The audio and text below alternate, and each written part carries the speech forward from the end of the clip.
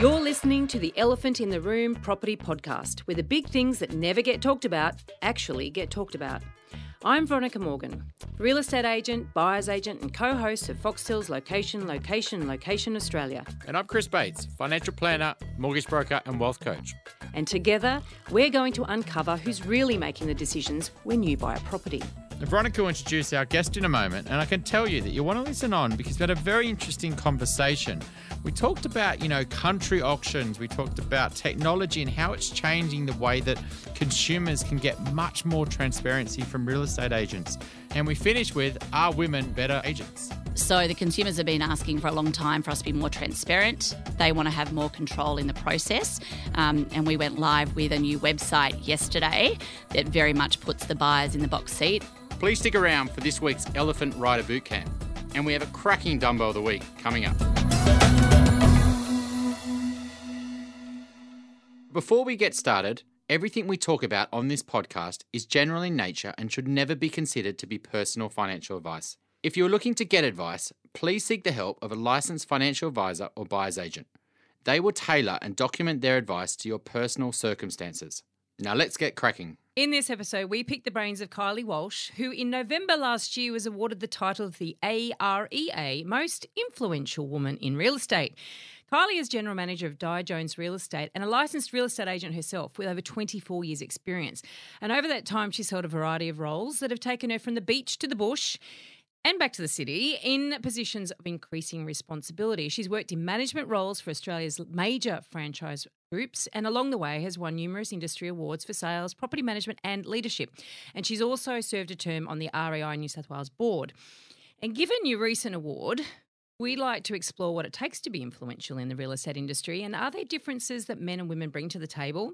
And why does this even matter to property buyers? But I might even turn this into a personal mentoring session as I think that being the most influential woman in real estate is something I should aspire to.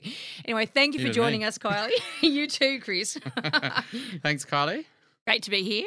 There's many industries that are quite male-dominated and, a boys' club. Have you ever felt that the real estate industry is a boys' club? Look, I've been incredibly lucky during the course of my career. I think it was how I was raised as well by my parents, is that you just have a red hot crack. And I've probably always been pretty authentic in my delivery. I'm very black and white, and I think the men that I've worked with and the companies I've worked with have known that. But I can honestly say that I have not experienced that. Yeah, okay. And so why do you think that there's a most influential woman, but then there's not like most influential male kind of awards? Yeah, interesting. So I actually brought that up in my interview, which I thought may not go so well for me because I'm not a big burn the bra kind of person. And I do think sometimes we damage that for women in real estate by being more around having events and awards such as this. But unfortunately, not everyone is as strong a person as I am and hasn't probably been as blessed as I have been with my career and my upbringing. And I think for those that don't have the voice is that until we do have equal pay rights, for example, I still think we've got a long way to go for that we do need to support those with a minority voice. Mm-hmm. And that will happen. It will happen shortly. We've come a long way, particularly in the last 10 years, but there's still a way to go. And as I said, not everybody is as probably vocal as I am and as strong as I am. So if I can make a change for women in real estate and professionals in real estate, then I'm up for it. And so what were the reasons why you won the award? Was it, and when you say you're very vocal, how are you vocal, I guess, out there in the industry? I'm just very curious. Yeah, look, I didn't actually know I was nominated for the awards because my marketing team know that I'm kind of a little bit anti the Women in Real Estate campaign, so it was quite ironic. So they nominated me and then after I was presented with the award, I actually went up to the judges and I'm like, why me? Because there were so many other amazing women in that category. And they said, Kylie, I think it's what you do behind the scenes and you're not so vocal about it and do a lot of press on yourself for it. So I do a lot of lobbying. And also over the last probably 2 years, I've done some talks at Parliament House and I've worked quietly behind the scenes with mentoring, coaching, reworking CPD legislation. And I think because I've been fortunate enough to work in the city and also regional areas across Australia is I'm really proud of the fact that I've had an impact on all professionals in real estate's career at some stage. And I probably haven't been good at voicing that myself, but just get on with it behind the scenes. Yeah, there's not many people that actually do understand the city markets and the country markets. And so where does that come from? Where did that experience come from? Look, I think I grew up in the country. I'm from Narrabri, and when I finished school, all I wanted to do was get to Sydney. So I came to Sydney, started my real estate career in Sydney, then saw an opportunity back in Tamworth, which is where I went to boarding school, learnt a lot about auction in the city, and thought, great, I can see a real opportunity here to be transparent, be a market leader, reduce days on market in a local area, and didn't know any better. I was 21, had enough money just to pay the stamp duty and the legals, and went for it. How did it go? Exactly, yeah. It was great. So we were what year are we talking? I mean, that's probably too much information. Rough decades. all good. So look, it was the early 90s. Early 90s. And we started with myself, a receptionist and a property manager, like most stories, and then we grew to be the number 3 office in the country. Okay. And when I sold out, I was the number 1 regional principal for Australia and New Zealand and Tassie. So it was pretty cool. Wow, that's quite an accolade. So what were the challenges in getting auctions accepted in the country and lowering days on market and all those sorts of things? How did you do it? I think it was our competitors that were really scared about, okay, who's this person that's come back that's full of energy that just wants to give it a crack? And back then you couldn't get an auctioneer in a regional area. So I used to fly somebody up from Sydney that I had a contact with because there was just no good residential auctioneers. There was all the cowcockies, stock and station agents. But it was, as you know, it's a very different knack. They're great at what they do, but for residential real estate, it's very different. And as I said, I didn't know any better. I just had all this energy and passion. And I was like, this is 120 days on market from a cash flow perspective getting into a business. This is crazy. Like we need to reduce the days on market, create some urgency for both the vendor and the buyer and be more transparent in our dealings. So you've got, established people there, this little office, and you've come in and you've disrupted everything and you've won market share, kind of you've kind of killed it, I guess. And in real estate kind of here, you find that in certain patches that there's usually a couple of key leaders that are selling kind of 70, 80% of the property. What's your view on, how easy is it for new agents to kind of come in and dislodge them over the space of a few years by just getting a few runs on the board? Yeah, I think it's really easy. So I've just gone through this in the last couple of days with some new starters in my team in Paddington, which is one of the most affluent areas in the country. And I said, this is the time, high-performing agents are complacent. Everyone's all down in the dumps about the market. This is your time to come in, show a bit of passion, enthusiasm. People don't want you sitting in their lounge room, slapping them around, being all doom and gloom. Come to them with solutions, a fresh approach. And I said, passion and enthusiasm every day of the week when you first start out will win you business. You just have to believe in yourself and back it up and deliver on what you say you're going to do. So I think it's a really exciting time for disruption with new agents or people that are doing it a bit differently. And how would you coach that agent though? Because, the person selling the property, they've got a few biases. They're just looking at the billboards around the area and they see that, Johnny and Matt have sold 80% of the properties. And then you've got, this new young agent coming in. How do you kind of coach them to kind of prove that they're better, I guess, or they're a better choice than that agent? Yeah, so for us at the moment, we're focusing on buyer communication and buyer relationships. And I think what we can demonstrate to clients in our local market is now the distribution of our network is where buyers are coming to and from, is how we've built our network, particularly in the last 3 to 5 years. And I think that compelling evidence as to what we can show vendors and what that means they're going to get for their end result and in a time frame, I think that speaks for itself. Mm-hmm. And then I think the other side of things is obviously if someone is green, then we need to take an agent in that is better at negotiation. So all our new guys are trained in such a manner that they're all great with buyer nurturing and communication to try and get that buyer to be honest with us.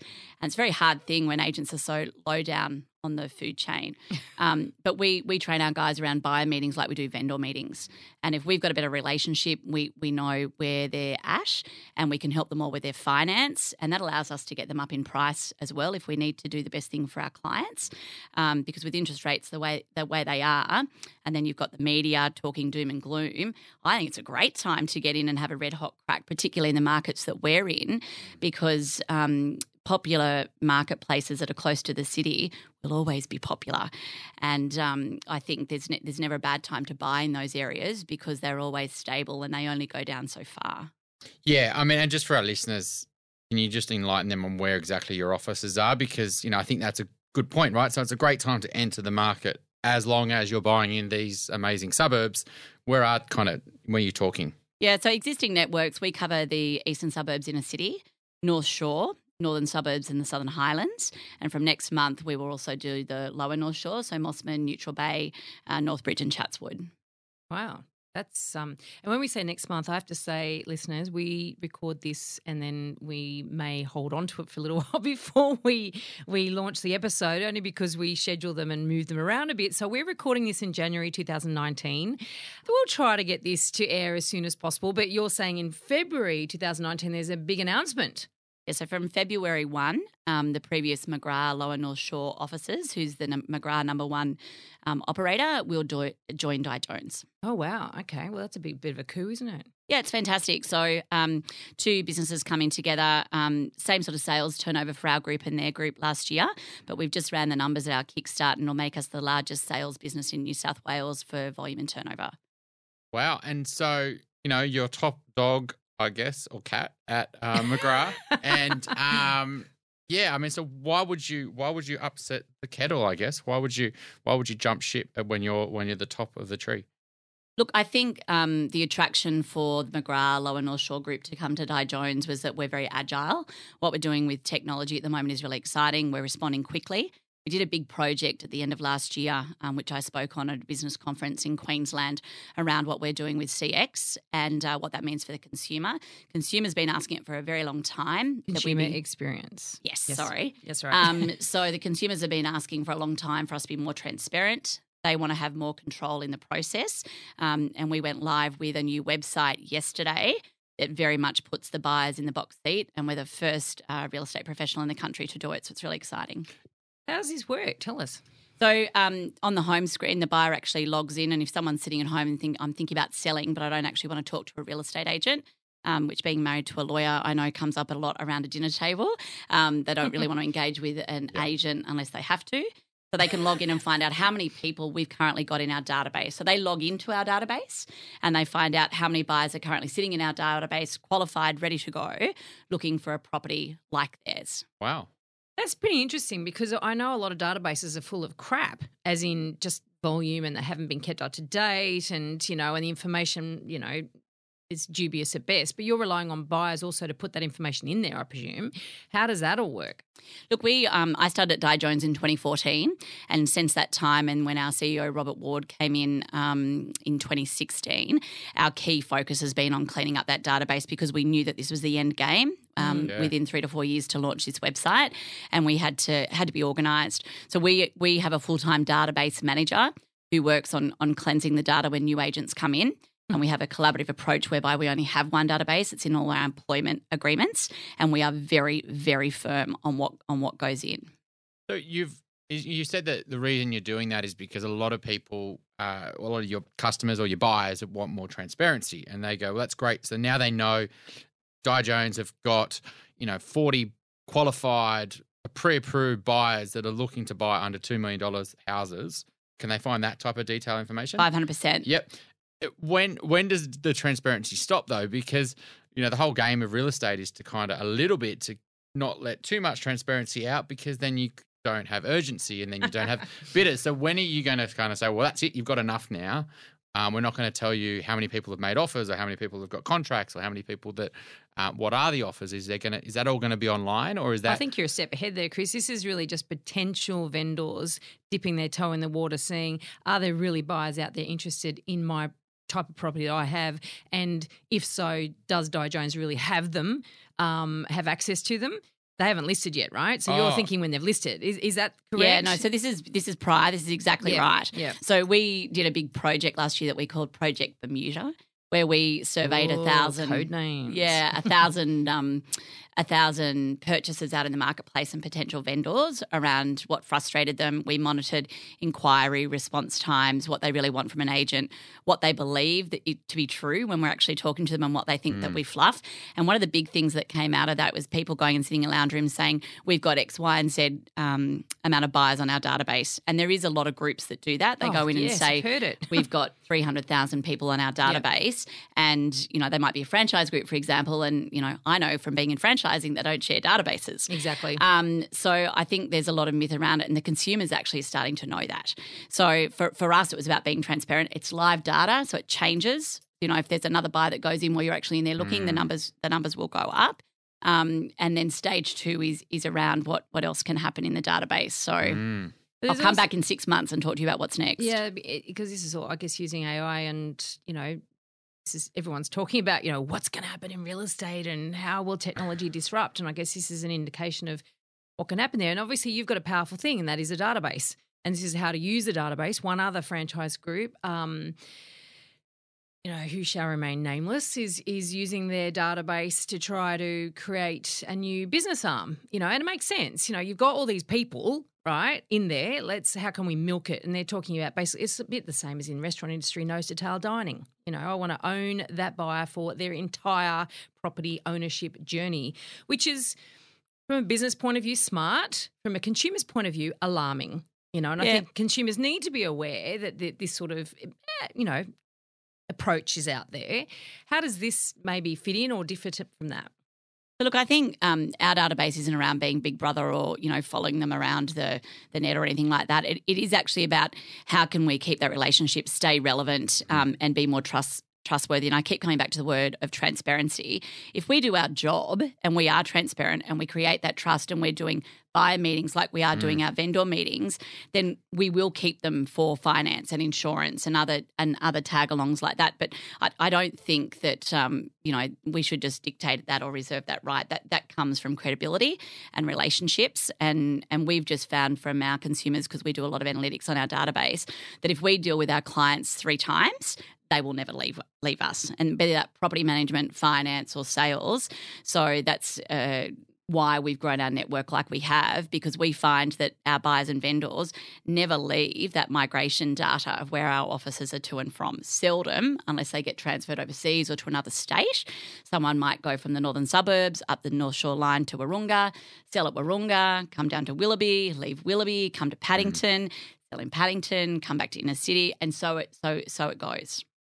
So it's interesting because, you know, you're a real estate company, but now you're kind of taking on the banking model. So the banking model is, you know, let's sell them products and then sell them more products, and then the more products they've got, they're less likely to leave us because, you know, the more that you invest in a company. So, you know, the banking model is basically give them a credit, give them a bank account, and then as soon as they've got a bank account, they've got about 50% chance that they'll leave. But if you give them a credit card, that drops to 10%. But then if they take out some home and contents insurance, it drops to 5%. And if they take out some financial advice or get some insurance, they drop to 1%. So do you see that? I don't agree with that, to be honest with you. I don't think we're going down a banking model at all. I'd liken it to, I suppose, a medical journey that I've had in the last couple of years. And I go to the Mater, for example, in North Sydney for all my services. I go there because I get a good service, not because they're flogging me things. And for us, it's around what are the 3 service models that we can provide you that add value and transparency that you don't want to leave us. It's not about flogging products. That's not our model at all. Yeah, I just think it's kind of like in terms of not only we're doing real estate, but now we're doing insurance and we're doing loans and we're doing, you know, et cetera. Like, is that kind of the... I don't, like, it's not, they're not our own independently owned and operated businesses. It's about providing a service. So we had a client night the other night at Wahroonga, for example, and one of our investors didn't realise that the different options that were available to him for an offset account, and we saved him $17,000 a year. Now, we just referred him to our preferred partner. We don't own that company, but we've provided a service whereby we've added value. He's saved money, and like that's one touch point. He will never leave us because of that value. I don't think we do enough of that in our industry. I agree. I agree. I mean, that's the opportunity, right? The opportunity is to be that trusted advisor at the first point of call, identify all their needs and everything they need to be thinking about, and then either whether you're doing it in-house or doing it with referral partners. It's irrelevant, right? It's just providing a service and being trusted, because there's so many cowboys out there in our industry. Yeah. And cowgirls. And cowgirls, yeah. Yeah, there cow are people. Yeah, because it's, you know, back to the women thing, right? I went to the Women in Real Estate conference last year, and in fact, I'm speaking at it this year. So it's when is it? It's March or April? I should know. I better check my diary. So I'm going to be talking at it this year, which is great. And you may be too. Are you? Yeah. Okay. Leanne Pilkington, who's the president of the REI, REI New South Wales, I should say, she got up and gave a bit of a talk about, she's never really been a champion of women's rights or women's opportunity or, beyond just generally opportunity and professionalism in the industry, because she herself hadn't been disadvantaged because she's a Bolshie woman. I've known Leanne for many, many years. And I've often felt the same thing, in fact, because I thought, oh, God, get over yourselves, really. But like what you were saying, not everyone is given those opportunities at birth, really. I mean, my personality and my voice was given to me at birth, and so was Leanne's, and no doubt so was yours. And not everyone's had the same opportunity to actually be a voice and have a voice. And I think it's really great that women like you and Leanne and me even are recognising that we've been blessed, and to help others who may not be so blessed. But there's going to be men in that absolutely in that basket as well. So Leanne started this Catch Up with the Property Girls some years ago. I went to the inaugural one, and I remember I was actually facilitating a group and chatting to some women there who were saying that, oh, no, it's an absolute boys' club. I was speaking to one young woman, for instance, who's really, really passionate about her career in real estate, and she was saying that in her area, not one principal was a woman. And I was really amazed by that, because when I joined real estate, I actually joined Sarah Lorden Real Estate all the years ago, and it was a full all-women office. We never had one guy at a time working there when I was there, not through design. It's just most guys weren't brave enough to come. But, and so I personally had never experienced a situation where it was a boys' club and I was locked out of anything. So it's just an interesting, because I think that's still the case, and I think that affects a lot of buyers in certain areas, don't you think? Yeah, I agree totally. I think buyers just need to feel comfortable with the agent that they're with. And I think also that given that, and look, I don't know if this is still a number, it used to get bantered a lot, 86% of all purchasing decisions were made by women. I don't know, has there been any new research done on that? No, not to my knowledge. And it's all, how do you measure that either? I mean, it's like just because you've got even at auction you see it, and it might be the guy, might be the alpha male, and he might be the one doing the bidding, and then at the back of it, you've got her pulling on his jacket or something. Saying, I think certainly from a motive point of view that keep bidding. If she wants it, then often you'll see people go higher. But I do think if that trust is there, and I must admit I have been able to see a lot of women get that extra bit of money from the female buyer, if it's a couple buying, particularly in auction conditions, because of that connection. And they bring it back with the rapport to, the children, great backyard or whatever, or this will be easier with your lifestyle. And to have that, whether it be male or female, and get that extra emotion out to get the buyer to go more is obviously what the vendor wants. And I must just say, I'm not being sexist. I've just seen women on an auction floor in particular be able to do that in a more trustworthy and natural way in a lot of occasions. Not taking away from a lot of men that are great on the auction floor, but it does seem to come a lot more natural to good female auction agents on the floor doing work. Yeah, I mean, I think it's even interesting that both parties are getting mentioned here, like in the decision, because a lot of the time, sometimes you're dealing with one party, so you're who's managing the communication, but behind the scene, there's an actual other party that's having a conversation, and they're getting a huge impact. Yeah, and good agents would know that there's actually got to make both people happy if they're going to buy the property, and it happens a lot in like financial advice is. And one party, whether it's the male or the female, it doesn't really matter, will contact me, and then they'll say, look, I'll manage it for the family, et cetera, like that. And what I'll always have to do is kind of rewind. Nope, that's I know that's what you guys want to do, but we need to get you both there for the meeting. And then when that happens, sometimes the one party will do the talking and the other one won't. But in that scenario there, you've got to, stop that person talking and then give the other person space and comfort and security to actually talk and get their opinion out, because that's where you're actually going to build trust. Because if you haven't got trust, you can have trust with one side of a relationship, but if you haven't got trust with the other side, because you haven't really built a relationship with them, you're kind of never going to build a trusted relationship, because that person's always going to be doubting you, I guess. So I think that's, it is true. And I think the best agents out there would probably understand that the woman has a huge part, or the other way around, if the woman's dealing with the man's having a huge impact. And so I think the best agents realise it's both. Yeah, Kylie, you mentioned, that you have buyer meetings in much the same way you have vendor meetings. Is that sort of what you do there? So that's what I was just going to lead into, and I think it depends on the marketplace. And sometimes we do see a change, particularly in, and I probably won't say the marketplaces, but sometimes in more affluent areas, there may be someone that's a merchant banker or a CEO or something like that, and you will see that individual, be it male or female, take control if that's more their personality. But the reason we encourage our buyer meetings, particularly with our agents, is exactly what you've just said,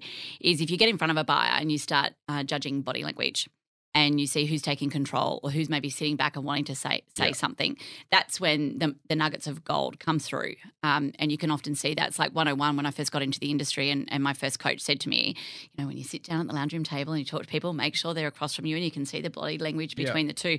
I think we've become such bloody keyboard warriors in the industry with texting and email that element of face-to-face and communication, a lot of people need to be very careful they don't lose that, because that's when we will become irrelevant and be taken over by disruption and noise. But if we keep that face-to-face, and as you would know, being buyers agents and in your space, you have that relationship, the eye contact, monitor body language, what personality type are they, and we do a lot of work around that. So it's a good result for us, but also for the buyer and the vendor. But tell us about the work you do around personality types. Yeah, we do our training and events calendars huge. And we do a lot of work around that personality profiling and making sure people understand what they are. So when they communicate with people, and I wish I'd had that when I first went into sales because I'm very quick. What methodology do you use? We do a lot of DISC and a lot of caliper. So I think the salesperson understanding what they are first and foremost is important, and then reading your clients, how they'd like to be communicated with, what's important to them, how much time they need. Because agents sometimes can be really pushy to close the sale. And, if you try and do that with an SLC personality from a DISC profiling, you're just going to get them offside.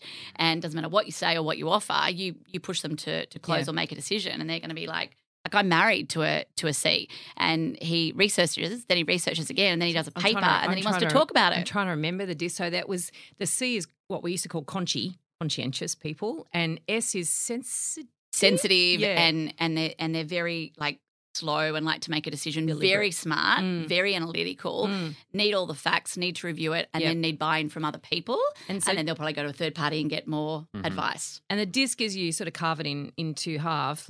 There's the introvert and the extrovert. So the D and the I, the influencer and the director, this is usually going back to my psychology when I was in recruitment. So the influencer and director, right, they're the D and the I, or the I and the D, on the more of the extroverted side of the spectrum, and on the influencer side, the introverted side of the spectrum, you've got your conscientious and your sensitive. And so understanding that and I guess as a buyer, not even being that self-aware, hopefully people are pretty self-aware, they know where they might sit, obviously you're going to respond to that, aren't you? If somebody actually recognises the signs you're giving, you're more likely. And that can be good for you as a buyer, but it can also be manipulated, right? Yeah, look, I think I think the cowboys and cowgirls will manipulate to that. But at the end of the day, if we want that client to stay with us for life, it's not about the one transaction. It's about the 3 touch points. So, I always say to my guys, how would you like your sister, your mother, your brother, your father treated in real estate? That's how we treat our clients. One of our core values is family, and that's both internal and external. And that's why our repeat referral rate is up over 70-75%, because we do treat people like they should be treated. And you deliver their information they want to in the way that they want to be dealt with, there's nothing worse than someone who's analytical and you're talking about things that aren't gonna, they end of the day, they want the facts and they want to know that this is what they're doing and this is the process. And, if you keep talking about taking them off the direction, you're just going to annoy them, I guess, subconsciously. And, you just lose a buyer. So I think, a lot of this profiling stuff, I think it's amazing because what you're actually doing is just helping the way you're dealing with someone and they're getting a better outcomes. Yeah. And a lot of that time is just motivating them to do something that's good for them. I'm giving them permission to. Well, yeah. I'm reflecting with a client at the moment, and he's extremely smart. He's tech background, and but he's very analytical, right? And I know that when we draft an email to him, he's going to read every single line, and he's going to go cross and so me and my business partner, we are like, our emails are so detailed. He loves them, but we know that that's the key ingredient he wants. He wants to see this trail. And so, but, with other clients, they don't even want the email. They just want literally, where's it up to? Hey, Chris, how's it going? It's good. All on track. How much? How long? Yeah. That's it. And if I wrote them a long email, they're not going to read it. And they're going to feel like they should. And they're going to feel like they're letting me down by not reading the email. So I think it's so important to understand, and then also be a bit self-reflective on who you are as well. Because, absolutely. The way that you are is not what everyone else is. And you can very easily push your beliefs or the way you like to deal with things onto them. So very smart. Yeah, and I think too also, it's hard for buyers, right? Because, an agent can sit in front and say, oh, we're trustworthy, we want to help you. They probably all say that. And I think it's hard for a buyer, like who is that person that I do trust and I get information from? And I always say to my guys, remember emotional bank accounts. So I always say you must make 3 deposits before you ask for a withdrawal. With a buyer. So if someone comes through an open, don't just call them back and ask them what they thought of the property and get feedback for your vendor. What is it that you're providing them with? Are you also helping them with what's on the market? What are they? What's that property competing with? How does that compare to what they've seen? But also, like, give them the CMAs that we would give to our vendors around what's sold. If there's anything that's been relevant out in the media around interest rates, for example, or what's happening with a school catchment in that area. Let them know. We're getting a lot of noise at the moment in our core markets around school catchments and pricing going up where there's good schools. And I think that's going to drive a lot of buyer behaviour in the next 5 to 10 years. And I think people are really starting to assess what they pay for private education versus experience because we're all so busy. So I think we're going to see some big changes in there. But how do you know about school catchments for a buyer unless you ask them? Well, it's interesting actually that because I've got a whole bit of a theory on this, and I actually agree with you. As real estate becomes more and more expensive in these inner areas, what I think people are going to be starting to look at their discretionary spend and also as it's more and more difficult to get finance, and the banks are now saying, well, you've got all these school fees, you can't actually afford to upgrade your home. People's decisions are going to be very different around schooling than they have been in the past. Because traditionally, and I'm sure you'll agree with me, people are fairly comfortable to send their kids to a local public primary school, and then there's this massive evacuation at high school and at some key points during that primary school journey as well, but particularly in year 7. And I'm doing the same thing. My daughter's going to a private high school, right? But she's gone to a public primary school. And I see that changing. I certainly see the same demographic in terms of my cohort or my daughter's cohort and the parents, and there's quite a lot of them going to public school, and there's an attitudinal change. And so that's going to be very interesting. But the problem with that is that the school catchment areas and the sort of the myth around individual schools, it's actually largely bullshit. And I find that interesting from buyers' point of view, making decisions around buying a house because it's in a certain school catchment area and then that impacting on price. And then they can get their kid in that school and realise that culturally the kid doesn't fit, or that a little school is actually not that great. A big school will be better, or vice versa. Do you know what I mean? So a lot of buyers have a huge amount of fear that's driving their decisions around where their kids go to school. I know we're going on a bit of a segue here, but I have a bit of an issue with catchment areas being the determinant of price and buyers feeding into that, because I think it's a bit of a lie. I don't know what you think about that. Look, I'm a big believer that the wisest investment a parent can make is in their child's education, be it public or private school, whatever's going. I mean, we're incredibly lucky in Sydney that we've got so many great schools. Growing up 240 clicks from the nearest town, that wasn't something that I had the luxury of. But look, we are seeing it driving buyer behaviour and prices. Yeah, and I mean, it makes sense. Whether that turns out to be the right school for that child, though, is what I think you're saying there. Is because they may not fit that school, whether it's them, what their type of, what their strengths are, or whether they're sport, or in that they might decide to, there might be gifted students, whether they're all bloody gifted, but anyway, I guess we, they might have found their gift whilst it's still at school. I mean, I didn't find mine while I was still at school. Were you not in a gifted class? No. But anyway, I think the whole schooling thing is quite funny. I mean, we're in Waterloo, right? And so if you were thinking about things with school catchments, you would have said, right, state government needs to build more schools. Great new high school coming to Surrey Hills. It's high level. It's going to be, they're investing. High story, vertical school, whatever it's called. It's got to, right near the city. Okay, we'll buy right near the school. And so you buy right near the school and then they release the catchment area, right? And what's pretty hilarious, which is not right, the state government just basically went, right, okay, we'll just draw this line. Yeah. And we'll just draw out all the areas that are low socioeconomic and basically we'll push it towards the city. And so people who bought near the Surrey Hills New High School, right next to it, 100 metres, 200 metres, are not in the catchment area. So you've got to be really careful because catchment areas are never set in stone. Well, they change, and And also they will change year to year, and also the principles change, and all of a sudden the popularity of that school changes. So it's a really dangerous thing. I think probably in areas like Surrey Hills that are expanding really quickly, a lot of our markets are more traditional, and catchment zones in a lot of those areas haven't changed for a very long time. So look, not to say it couldn't happen in our areas, and probably will. That's a really good example, and that would be really annoying as a buyer. But all I can say is from ours what we're seeing. Yeah. I'd love to talk to you about a bit of a conflict with real estate agents that, it's always out there. You mentioned that it's a really great time to buy for buyers and, in the areas that you work in, the lower east, the north, etc., premium suburbs, it's a great time to buy. How's the conversation going with the sellers though? Because the buyers are like all very, smart ones are going, well, yeah, it is actually a good time to buy. You just tell me what I want to hear. How are you handling that conversation though with sellers? Because they're the ones who are freaking out right now. Like, do we sell? Do we hold? Do we just, upgrade? Like, how are sellers behaving right now? And how's that much different to, say, 6 months ago? Can I start by saying I think if it's right for you and your family and your personal situation, it's always a good time to buy. And in 10 years, it's irrelevant. But with our vendors, look, we've got some prices in some of our core markets that have stayed the same. Yep. That's not a general consensus across the board. We are seeing 10 to 20 to even 30% off in some areas. So you mean individual properties, some have stayed the same? Yeah, like premium properties that are well sought after haven't moved that much, to be honest with you. It's just that those properties have stopped coming to market.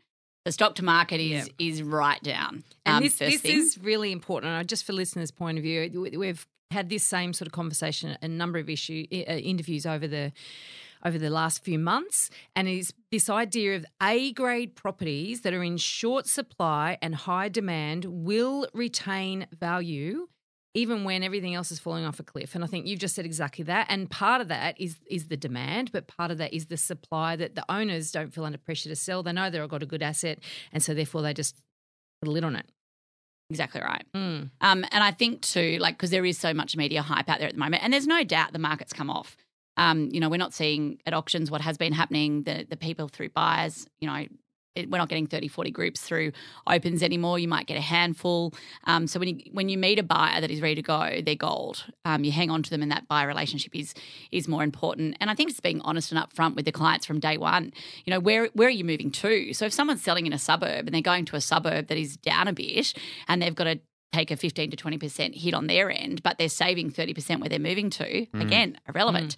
But I think unless they've got the right financial advice or they're getting the right having the right conversation with their accountant or their broker or whoever it is, that's got to be put into perspective for them. And it's very difficult for us because obviously you can't give financial advice, but we can give them a bit of an idea and guide them in that area. And a lot of buyers, because they only do it 2 or 3 times in their lifetime, they don't think about it like that. No, they don't. They don't think, okay, well, my monthly repayments are going to be this, but I'm moving to that area and I'm saving on there, and I would never have been able to buy a $3.5 million home in that suburb, which is now probably 3. Yeah. And what does that mean for my family? So it's all relative, and I think it's up to the agent to dive deep and find what's really motivating that person, what the circumstances are, and helping guide them through that. But it's different for everybody, but the market is definitely softened. There is no doubt about it. And you mentioned earlier on about, for the younger or the newer entrants to the market. I'm always careful saying younger agents because they may not necessarily be young, chronologically. The newer entrants to the market, how, their advantage in this case is their passion and drive that they're bringing in new ideas and whatever. So they're sitting in a lounge room with potential vendors, and I hear a lot of sales agents, they're all very negative and all doom and gloomy, and some of them are quite experienced, and I'm actually quite surprised that they aren't keeping more of a level head, to be quite honest. So I guess how do you have that conversation with somebody who is reading the papers and is thinking that their property's fallen off a cliff like everything else? And how do you keep a level head around that? I mean, also given that you're talking, particularly in this example that you gave, you're talking about agents that haven't necessarily been around the block either. You know what I mean? They haven't dealt with down times and good times. How does an agent do that? Look, I think our job is to negotiate and provide the best marketing strategy that we can to get it to the widest audience so everyone knows about the property. Agents forget that we don't determine market value. We have nothing to do with what a house sells for.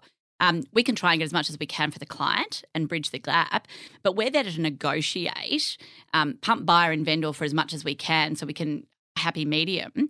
But we're there to make sure that they've got the best marketing options available to them in the marketplace and that no stone is left unturned. That's our job. Our job's not to tell them what their house is worth. And I think that's where a lot of agents go wrong. So we really focus on that, whether they're new agents or existing agents, is we can guide. But at the end of the day, willing buyer, willing seller, that determines market value, not us. Yeah. But then you are doing the appraisal and you are actually giving them some guidance in terms of what to expect. You know what I mean? Because and it's funny, so many of the people that were interviewed, and I remember one in particular, you and Morton, and he was like, you know, buyers and sellers now, they've got all this information at their fingertips. They're educated, they're smart, they work it out for themselves, but that doesn't take into account the elephant, the emotion and the fact that I want my house to be worth more than that, you know. And that's a real challenging thing in any market. It's certainly in a rising market. It's probably in some regards more challenging because everyone thinks everything sells at a premium. But how are you, you know, so you're not determining what it's going to sell for. You're not determining what the market will or won't pay, but you are giving them guidance in terms of what your expectations are given what you know about them. So how do you reconcile that? Yeah, look, I find the whole thing hilarious, and that's why I lobby a lot for legislation and changes with some things that come out from government, because that 10% variance that an agent has to give now with quoting price, the most ridiculous legislation that ever came out. You know, valuers aren't even dictated by that, and they've got a degree and more qualifications and formulas, and so to be able to say within a 10% science what a house will go for is insane. Yeah, exactly. Look, all we can do is give them like what's happening in the local market, what we're seeing happening, factual, keep it fact, keep the emotion out of it, because we will not determine the price. And then we can guide them, and then they can go and engage a valuer, or they can go and talk to their finance or their bank around what they pay. We're not telling them what they've got to pay. We're just guiding them.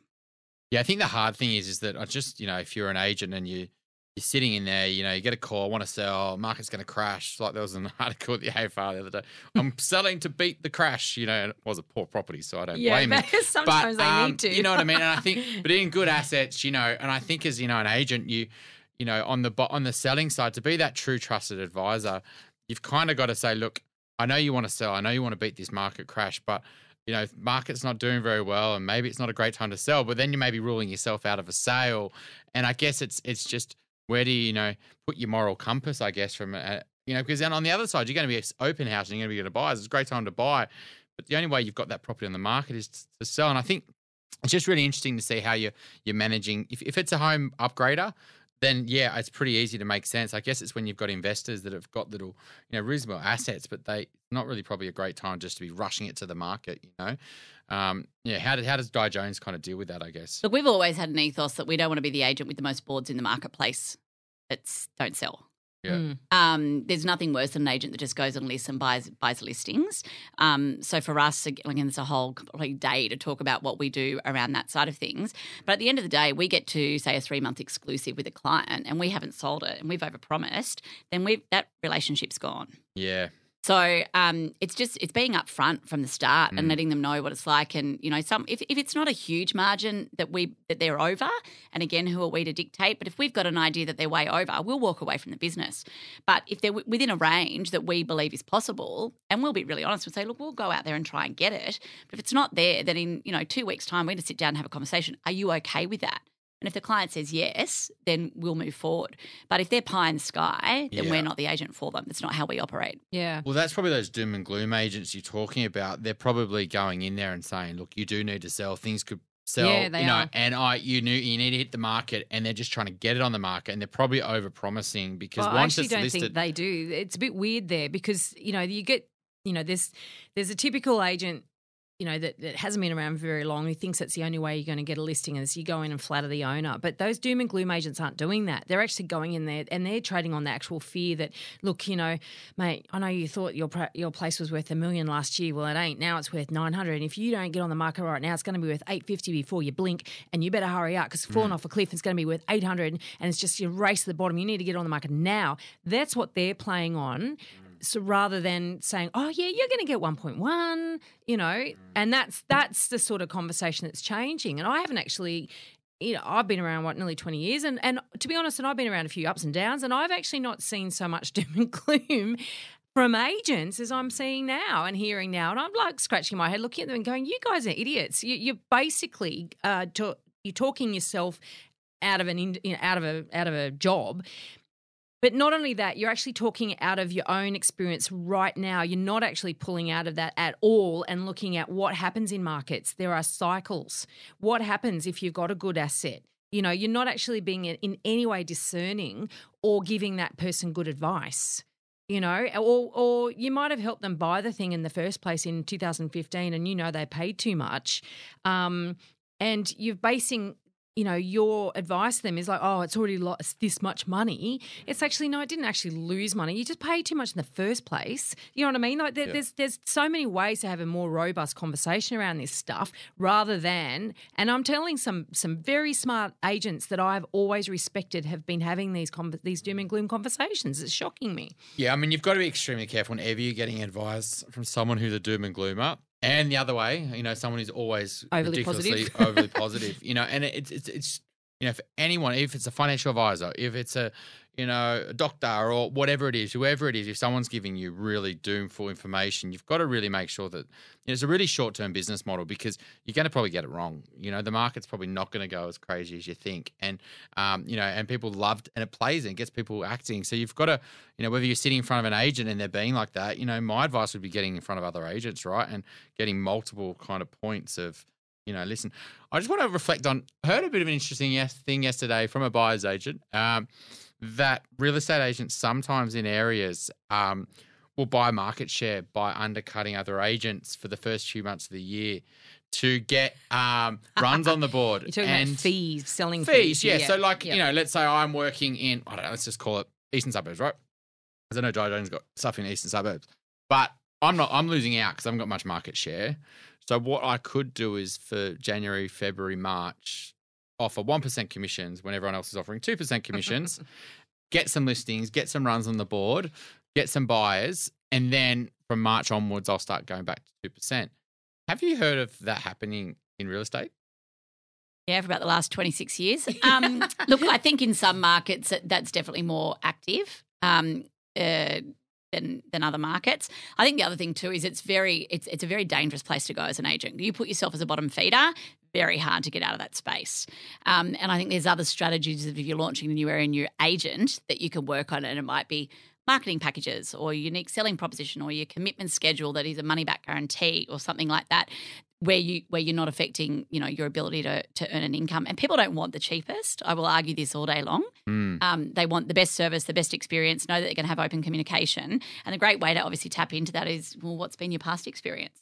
And people are happy to, I believe, people are happy to pay a premium, pay for a service if they know they can be guaranteed of an outcome. Problem in our industry is, how do you know that when you partner with someone from the start?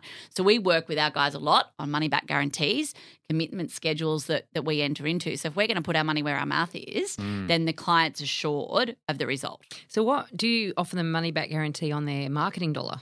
Yeah, look, we're open depending on each situation, but, you know, we leave that up to our agents to negotiate. But like an example of one that we did yesterday was a client had terrible communication in the past and said that they were going to get calls the same day that they had an open, they were going to be notified of every offer, and it didn't happen. So we just went in and said, well, would you feel comfortable if every time we failed to deliver that, or if we failed to deliver on that, it's X, Y, Z off your marketing or your commission? And they're like, would you do that? Why wouldn't we do it?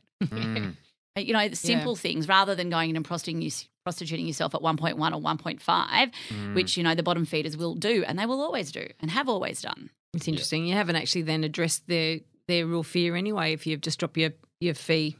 Exactly. You know, really. Yeah. Yeah, it's interesting. You mentioned earlier that you've given presentations to Parliament House. What on? So year before last, there was a few of us on the REI board and then a few industry leaders from across Australasia that really believe that we need to change how the real estate industry is governed and a lot of the legislation that goes with that and the professional development. So we went and spoke at Parliament House around what we think we can do as an industry and what also government can do to make it better for the consumer.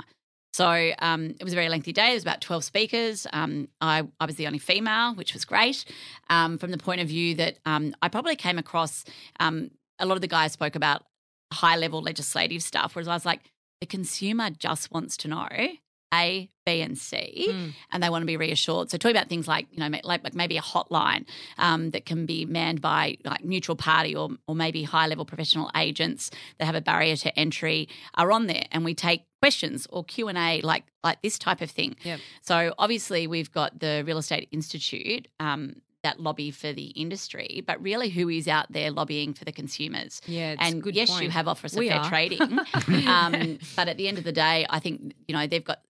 The minister for our particular area has got such a big remit.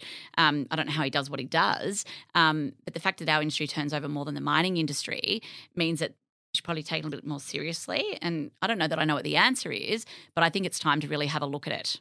Did the words Royal Commission get mentioned at all? Not at that time because there wasn't a huge amount of airtime around it. It was just prior to that. Certainly gets a lot of airtime these days, yes. Yeah, I mean, they happen in threes, don't they? So, we've got the financial services, the banks, you've got aged care. I mean, I think this Opal disaster, and it's quite hilarious. If you did listen to one of our previous episodes, we mentioned Opal before Opal came out because they were doing things a little bit differently to some developers. Yes. But anyway, I mean, Opal's just the canary in the coal mine, really. So, consumers want better answers. They want better products. They want better relationships. They don't want to feel like they're signing up to their biggest investment of their life, as buy beware. Like basically you're buying a car sometimes they feel like. So I guess, do you think that would be a good idea to have a Royal Commission into property? Look, I don't know if another Royal Commission's the answer. I'm particularly blessed, I guess, with, clients when I was in sales that still ring me for advice now and family and friends that are very smart in great positions. But some of the questions they ask me about real estate, I kind of scratch my head and go, really? You want to know that? And they're some of the smartest people I know. So if they want to know that, what does the average Joe Blow want to know about real estate? And where are they getting that advice? Because a lot of people don't have people like us that they can turn to ask advice. So I think there needs to be some service offering around that, given it's such a large revenue chunk for the state government in particular. But where do they really go? Yeah. Yeah, I mean, that's the problem is that the government probably doesn't want it because it's such a large revenue raiser for the government. So it's kind of like, you're only shooting yourself in the foot if you start to bring regulation into property. And I think that's the big thing is that government are probably going to put themselves first over the consumers who are getting the poor outcomes because they're the ones holding the poor asset, or they're the ones who are losing buying poor assets, or they're the ones who are having to pay the stamp duty and they pay a huge amount for a house and land package when they shouldn't. And so, there's so many things out there that I don't think the government really want to stir. Yeah, and look, it probably comes back to industry, and there's a few of us trying to drive at the moment, becoming a professional body, just like you have for architects and solicitors and doctors and things like that. And that's a massive task, and there's about 12 of us undertaking that, and we've been working on that for 2 years now, and we'll continue to work on that. Yeah, we interviewed John Cunningham on that. I can't remember exactly what it was. So John's the driving force. It was his brainchild. Yeah. Yes. Yeah. And which is fantastic. And I'm an absolute supporter of the pathway to professionalism, from the industry. And a lot of the things that you're talking about in terms of your business, obviously align with that very clearly. I'm interested in actually your survey that you surveyed consumers out there and 1,000 consumers. Is that a report that is available? No. So we've used that for internal purposes. We are very big on our net promoter score and continuing to monitor that, and that was a part of that. We also wanted to see how our competitors were performing in relation to response times. What came out of it was that consumers are very frustrated with agents' response time to inquiry, and I just don't think that's acceptable given the money that we're paid across the board. And we just did Metropolitan Sydney. They're also sick of agents just showing them through houses. Was a big thing that came out. When they get to a property, they just want to go through the property and have a look at the property. What they want is more, as you said, advice around guiding us as to where should we start. If we're going to bid at auction, what does that look like? But I mean, I guess there's Warren Buffett famous saying, isn't it? When the tide goes out, you can see who's swimming naked. And, fundamentally right now, you're going to see that, right? Because, the good agents, the response time is there, because there's not many buyers. And, the agents that were just kind of rocking up and had open and could sell it, that's just not happening now. So the agents have had to pick up their game. I imagine. So if you did this report now, I think you'd probably find that response time's probably much better. And Yeah, I've noticed that in my business. we keep monitoring it, but I think it's you might get one response to if you go through an open home, for example. Everyone gets phoned on Monday or gets sick of being phoned on Saturday. Something we try and get our guys to do is have an 8-point nurturing plan with buyers. So if you meet a buyer for the first time, then here's what the next 8 points of contact should look like. But there's buyers and there's buyers, right? There's people that are just looking at the house and they're never going to be buying it. There's those that are never buying anything. They just love looking at houses. There's those that are just starting their actual search, and so it's just the early days. There's those that go through it and never going to buy it because it's not right for them. And then there's a buyer who's buyer with a capital B and probably highlighted that, they might be a contender for this property. You know what I mean? So I'm just drawing that distinction. You're not going to have an 8-point plan with every single one of those people that go through a property, right? Yeah, I think, look, the question that we get our guys, and it's really hard. Are you a buyer or are you browsing? Yeah. Like that one question is really big for us. We also do a lot with subliminal stuff when people come through opens, things that we leave on the bench, for example. So if we know someone walks out with the blue folder, that is if you're thinking about selling or different things, and we see that in their hand, then that probably tells us they're thinking about selling. It's like little asterisks going on the little things like that. But again, one of the things that we try and drill into our team is sort of client that we want at Di Jones, someone that owns a home. Yep. Whether they're selling now or they're selling later. If they live in Sydney and they're at a dinner party on Saturday night and they're talking about the experience that they had with Kylie Walsh at Di Jones, and it's the fact that she's contacted me 8 times, then great. How was that experience? And it's going to be awesome. I think that's a really smart way to do it, because as soon as you start going down the other route, you can get it wrong. You've come across as a browser, but you're not a browser, you're a buyer. And as soon as you start to assume and you start to categorize people, you start changing your servicing offering. Exactly right. And then you actually, and it's very easy to make a mistake because the buyer could be pretending they're browsing. Oh, yeah, I live next door. And passive buyers pay the premium for property always. Let's just stop for a minute. This is the elephant in the room. Passive buyers pay a premium for property always. Love this. Can you just quickly elaborate on that? And we might turn this into the buyer boot camp, elephant rider boot camp for this episode. We haven't even got to Dumbo yet. We're changing the order a bit. Tell us why. Look, we still believe in print. And look, there's definitely a place for social for active buyers. And, everyone's on realestate.com or Domain or the major portals. But, research just shows us over and over again, and our case studies, that when someone's sitting in a coffee shop on Saturday and they're going through and they're like, oh, my God, I love that house. I didn't know it was on the market. I've always wanted that property. Or they're looking to downsize and then an apartment catches their eye in print and they, maybe I will sell mine and downsize. And they come to a property, I don't know what it is, but they're always the ones that pay a premium. And I think behind that is the fact that they happen to be browsing, just not actually looking for property, and an image has caught their eye and there's something that triggers the elephant within. But there's somebody who's actively looking will be constantly valuing and assessing anything that they see and putting it into context of everything else that's around. And because the buyer, the passive buyer who's just browsing and happens to have tripped over something that just really appeals to them, they haven't had the time or that background or that investment in their own search up to that point. So therefore, they have no relativity. Is that pretty much what you're saying?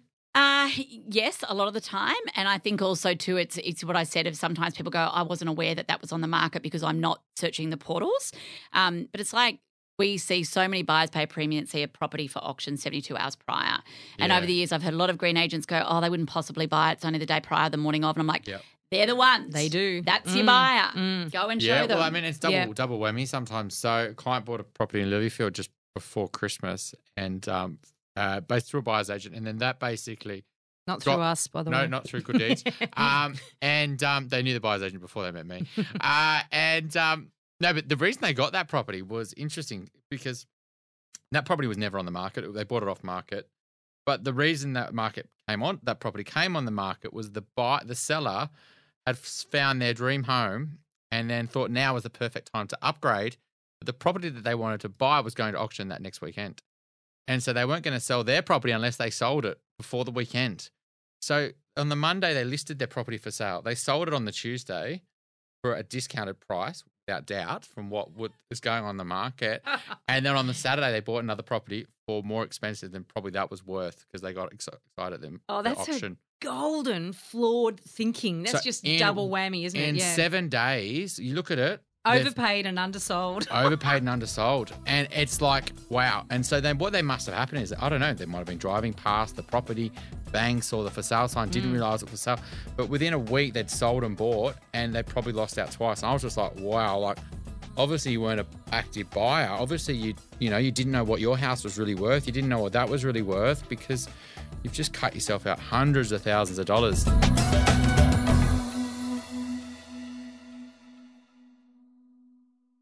Every week we hear incredible stories of the dumb things property buyers do. Dumb things that end up costing a whole lot of money and or creating a whole lot of stress. Mistakes that can be avoided. Please, Kylie, can you give us an example of a property dumbo? We can all learn what not to do from these stories. Yeah, look, without names or suburbs or dates or times, something I consistently see is my absolute classic favourite is my sister said, or my brother said, and someone has been looking for 3 months, 6 months, 9 months. They've found the dream home. They've got a list of 10 things that suit them. They tick off 8. I'm like, you're not going to find better than that. It's amazing. Then they put in an offer. We're negotiating back and forth, and I spoke to my sister. She's a nurse or she's a teacher, nothing to do with real estate. And then they take the advice of someone outside the industry for their dream home, for their family, for the next however many years. And I've seen person after person miss property, and I run into them 5 years later and they're like, we cannot believe we didn't buy Smith Street in Paddington. It's still our dream home. We should never listen to our sister or brother or uncle or whatever. I think you can get too much advice when you're looking to buy. And you just have those people that you really believe in and you trust and you've done your research. You don't need to talk to everybody about it. If that's So true. If that's the property that you want and it ticks the boxes or Yeah. it ticks 80% of the boxes, buy it, because you're not going to do any better than that. And as I've said before, in 10, 15, 20 years' time, it's irrelevant. Yeah. It taps back into what we discussed in episode 46 with Lorna Patton about this idea of not good enough. So if I don't really feel that I'm good enough to make that decision all by myself, and it's a big thing, let's face it, but you really, rather than go to other people and just seeking reassurance from people that that's really right. don't know any better than you, in fact, don't know Or as don't much even as own you. property. Yeah, or that Yeah. too.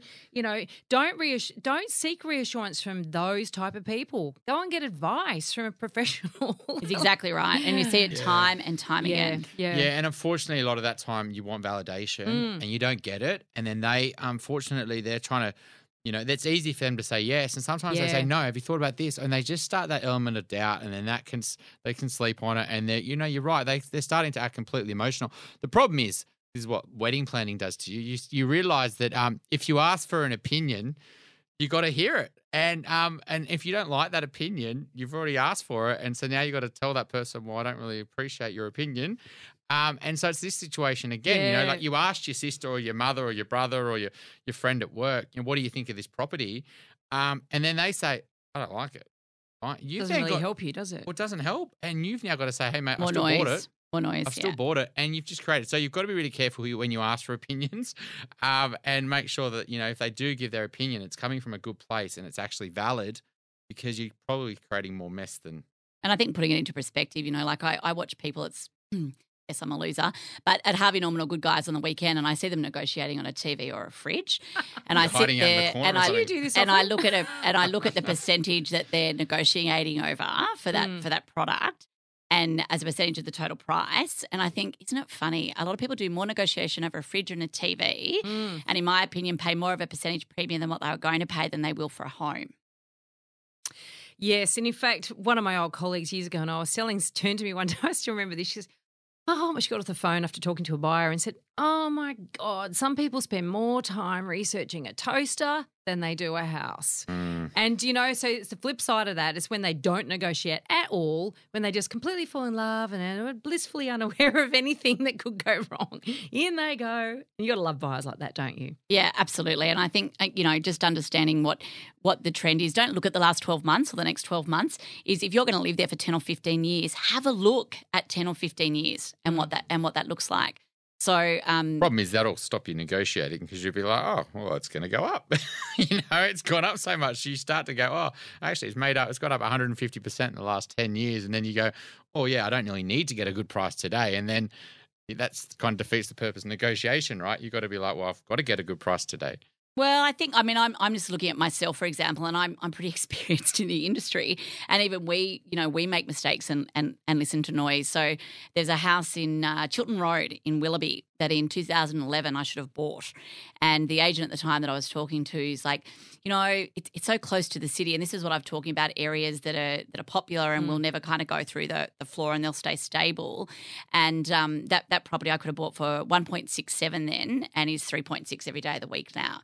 So I think it's relative, and people just can't be short-sighted is probably what I was saying in their investment and what they're going to pay. But yeah, stop getting so much advice. If you like it, go for it. It's always a good time to buy if the property is right for you. Yeah. Get a good buyer's agent. You could do that too, of course. Now, listen, thank you so much for your time, Kylie. It's been a very interesting chat. To be honest, I think we started off and I thought we were going to be really just sort of talking about really men and women in the industry and, how you've seen changes over the years. And I had a whole bunch of questions here. But instead, we covered, what did we cover? God, we talked about the bush, we talked about transparency, we talked about consumer expectations, technology, we talked about where the industry is going, we talked about legislation. We covered an enormous gamut and really appreciate your time and your frankness. Thank you. I've had a ball. Thank you. Cheers. Don't forget that you can access the transcript for this episode on theelephantintheroom.com.au. And don't forget to download our free Fool or Forecaster report. Which experts can you trust to get it right? Get the report and find out. Please join us for our next episode when we interview Karen Stiles, who is the Executive Director of the Owners Corporation Network. Now, the Owners Corporation Network, or OCN, is a body that is in existence to help represent the interests of strata owners. And why do they need representation? Well, listen to this episode because Karen has some very interesting stories that illustrate why owners are buying into a system where everyone else seems to know the rules, but they don't. Now, I'll let that hang there because it's a really important episode all about the risks of buying strata property. Now, we're not bagging strata property, but you need to know the risks, and it's a very, very enlightening episode. Don't forget we're on all the social channels. We're on Facebook, we're on LinkedIn, we're on Twitter. Or you can connect with us on theelephantintheroom.com.au. The links are all there for you. Please connect and send us a message. We'd love to hear from you. The Elephant in the Room Property Podcast is recorded at the Sydney Sound Brewery. This week's podcast was recorded by John Resk, editorial by Gordy Fletcher. Until next week, don't be a Dumbo.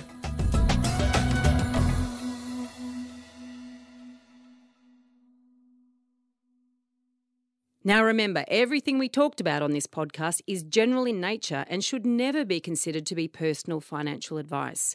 If you're looking to get advice, please seek the help of a licensed financial advisor or buyer's agent who will tailor and document their advice to your personal circumstances with a statement of advice.